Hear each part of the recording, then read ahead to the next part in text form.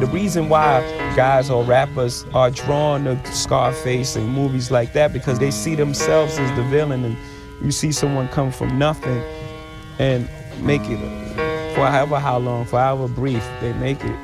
You know, that's something that draws you in. You know, and it became an exercise for me. And every day I'm trying to memorize 8 bars, then 16 bars, and I'm memorizing the whole song. Then I start getting away from the house further and further. So I start memorizing longer and longer. See what the public, see what y'all did to rappers? They scared to be themselves.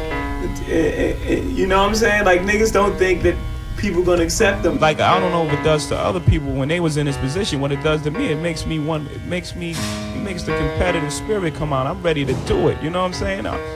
Yeah, let's do it. I'm on my last album. Like, we inside here. I'm not. This ain't the media. Y'all niggas know that I'm not even playing.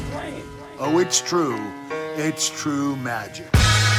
Rap Rankings, Season 2, Back in Black. Every Jay-Z album, reviewed, rated, ranked.